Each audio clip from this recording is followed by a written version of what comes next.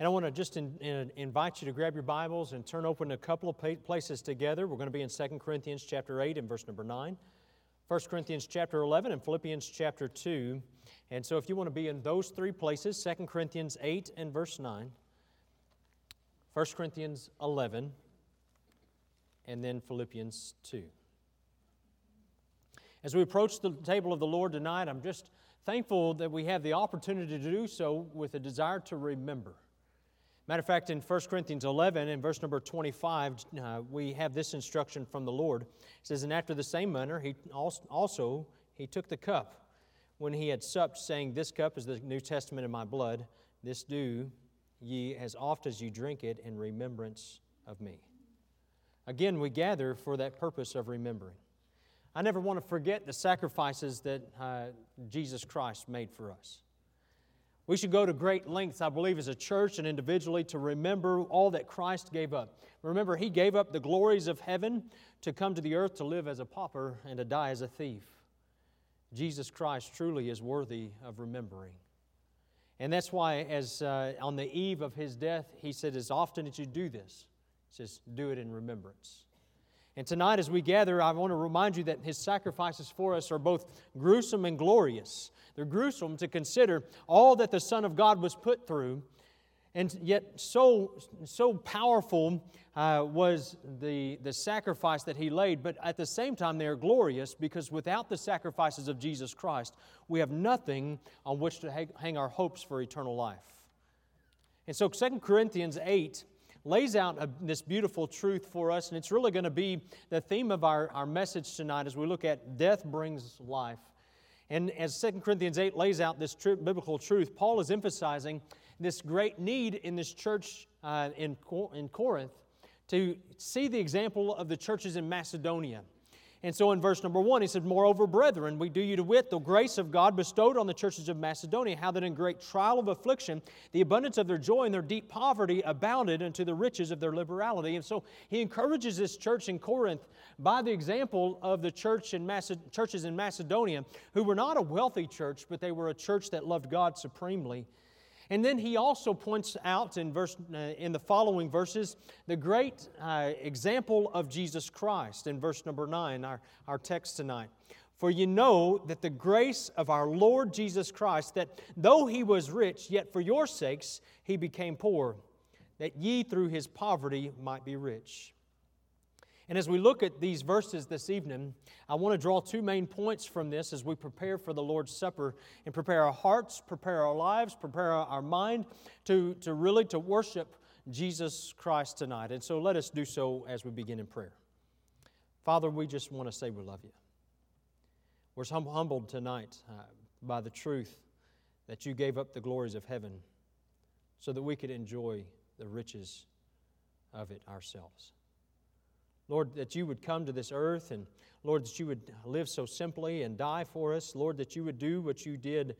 Lord, it's just astounding to consider. And tonight as we remember, may we also be convicted.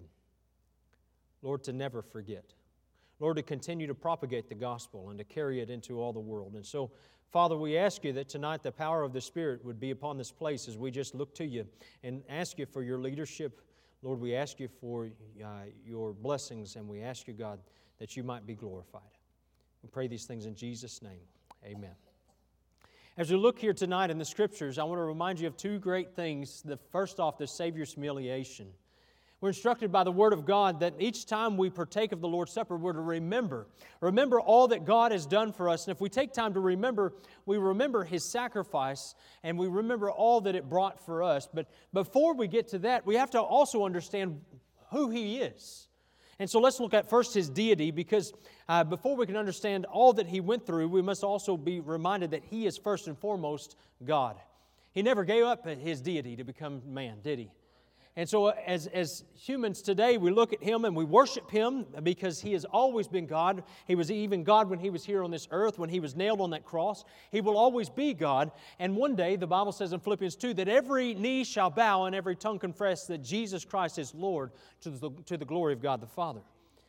And so the Apostle Paul reminds the Corinthians that though Christ was rich, He became poor. And He did so willingly. This is the kenosis, or the self-emptying of Christ. He willingly laid down and laid aside all the glories of heaven and took upon Him the rags of this world.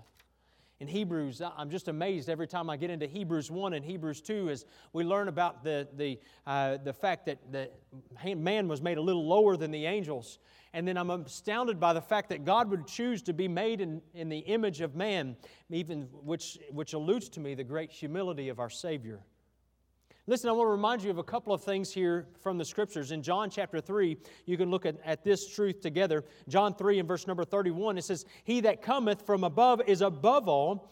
He that is of the earth is earthly, and speaketh of the earth, and he that cometh from heaven is above all." And so we see that Jesus Christ has eternally existed and forever past. Amen?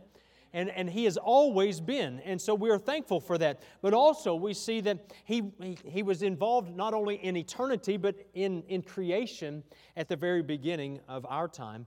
In John chapter 1 and verse number 3, "All things were made by Him, and without Him was not anything made that was made." And so the accusation from the Jews were that Christ made Himself the Son of God.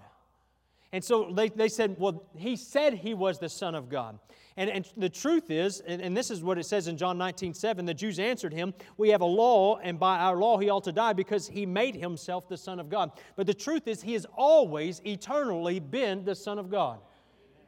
Cults today still want to propagate this false idea that Christ became God or Christ was just a good teacher. And therefore we're warned against those that reject the truth that Jesus Christ is God who came in the flesh. In 2 John verse number 7, it says, "For many deceivers are entered into the world who confess not that Jesus Christ has come in the flesh. This is a deceiver and an antichrist." And so we see here the great truth that Jesus Christ is God. It is established. And I can give you lots and lots of Scripture throughout the Bible. And I just encourage you, if you're questioning this or you want to know more about the deity of Christ, I implore you to get in the book of John. It will teach you so richly from its truth. And so I want to just begin to transition then that as God, He came in the flesh. This is what we call His incarnation. The term incarnation does not actually appear in the Scripture, but its components do, in and flesh. In John chapter 1 and verse number 14, we see, "And the Word was made flesh and dwelt among us, and we beheld His glory, the glory as of the only begotten of the Father, full of grace and truth." And so that's what Jesus Christ did. As God, He came in the flesh, and we were able to behold the glory of God through Jesus Christ's life here on earth. But it's not that He was just made into flesh, but we see that He became sinful flesh for us. Romans chapter 8 and verse number 3 says, "For what the law could not do, in that it was weak through the flesh, God sending His own Son in the likeness of sinful flesh and for sin, condemned sin in the flesh." So we see that Jesus Christ here was made into this same vile image that we carry around every day, but we are thankful that He had no sin. Amen. He is completely and totally sinless as He was on this earth, but He bore our sin on the cross. In the book of Philippians, I want you to turn there with me in Philippians chapter 2, because it is the greatest picture throughout Scripture, I think, in my mind, of just the emptying of Christ as He, as God, came to this earth and was willing to empty Himself on the cross. Philippians chapter 2, verse number 5. We'll read verses 5 through 8 there together. It says, "Let this mind be in you, which was also in Christ Jesus, who being in the form of God, thought it not robbery to be equal with God, but made Himself of no reputation, and took upon Him the form of a servant, and was made in the likeness of men. And being found in fashion as a man, He humbled Himself and became obedient unto death, even the death of the cross." And so, as Paul wrote to the church in Philippi, he's beginning to describe this willingness of Christ to just empty Himself. And really, as Christians, we're called to the same level of humility. He says, "Let this mind be in you, which was also in Christ Jesus." And this is what He did. He says, "Who being in the form of God, thought it not robbery to be equal with God. And so we see here that Jesus Christ and the Father are equal. And we see that here in verse number 6, that who being in the form of God, thought it not robbery to be equal with God. In verse 7, but made himself of no reputation and took upon him the form of a servant. Listen, he didn't come as a king. He doesn't come in the glorious manner. The only time we really see people lauding His praises, maybe we see it several times, but the greatest example would be on Palm Sunday, and it was just a few days after that they crucified Him. How fickle we can be. May we never forget what Jesus has done. And He goes on in verse 8, and He says, and being found in fashion as a man, He humbled Himself. He became obedient unto death, even the death of the cross. Listen, we bore His body to the cross. Each time we remember this truth about Christ, we're benefited. Every time we come back to this table, we benefit as a church. Every time we remember that He was bruised, that He was beaten for us, even when we despised Him, we are benefited. Isaiah chapter 53 describes this in the prophet as he wrote about it. And earlier, before Christ was born, he says, but He was wounded for our transgressions. He was bruised for our iniquities. The chastisement of our peace was upon Him, and with His stripes we are healed. All we like sheep have gone astray. We have turned everyone to his own way, and the Lord hath laid on Him the iniquity of us all. You know, what a sad thing that Jesus went through. What a gruesome event. And we could describe the scourgings, and we could describe the crown of thorns, and we could describe how they plucked His beard, and we could describe these things, but I would urge you to reread and reread the end of the Gospels as it describes the sacrificial death of Jesus Christ. Because the real thing tonight is to remember to never forget the cost of our great salvation. Never forget what Christ gave up so that we might go free. 2 Corinthians 8 and verse number 9, again, I want to just reiterate this truth. For you know the grace of our Lord Jesus Christ. It was all because of God's grace, not because we deserved it, because grace is truly unmerited favor. And as He pours out that favor upon us, we see that though He was rich, yet for your sakes He became poor, that ye through His poverty might be rich. The truth is we deserve hell. The truth is that we receive, instead of hell, we receive grace from Jesus Christ. And so I urge you to remember the cost of this salvation. This one that laid down His life, that received the stripes, that endured the torment, that experienced agony, this is the one that we worship today. This is the one that we want to remember together tonight. Because of His sacrifice, the saints enjoy great riches. Man, what an incredible thing. We could spend hours counting the riches of Christ. And truly, Ephesians chapter 3 and verse 8 reminds us of this. But He became poor that ye through His poverty might be rich. We are rich tonight. If you know Christ as your Savior, well, you are richer beyond your wildest dreams. Let me tell you, Bill Gates, Jeff Bezos, and all of those guys, Warren Buffett, they have nothing on what we have. I want to remind you that we are a blessed people with a powerful message. And the time to pronounce it is right now. We don't have to hang our head in defeat because Christ didn't stay on that cross. He didn't stay in an empty grave. Up from the grave He arose with a mighty triumph for His foes. That's the Jesus we worship today. And so what does it bring for us? What are the benefits? And the greatest benefit is being able to know God. What a joy. What a joy tonight that as a believer tonight, we can be reminded that we can know God and know Him personally and know Him intimately. John number 1 and verse 18 says, no man hath seen God at any time. The only begotten Son, which is in the bosom of the Father, He hath declared Him. When you know Jesus Christ, you know the Father. When Jesus came, He allowed us to have a first-hand account of what it's like to know God. He is God. And we get the opportunity tonight to walk with Him.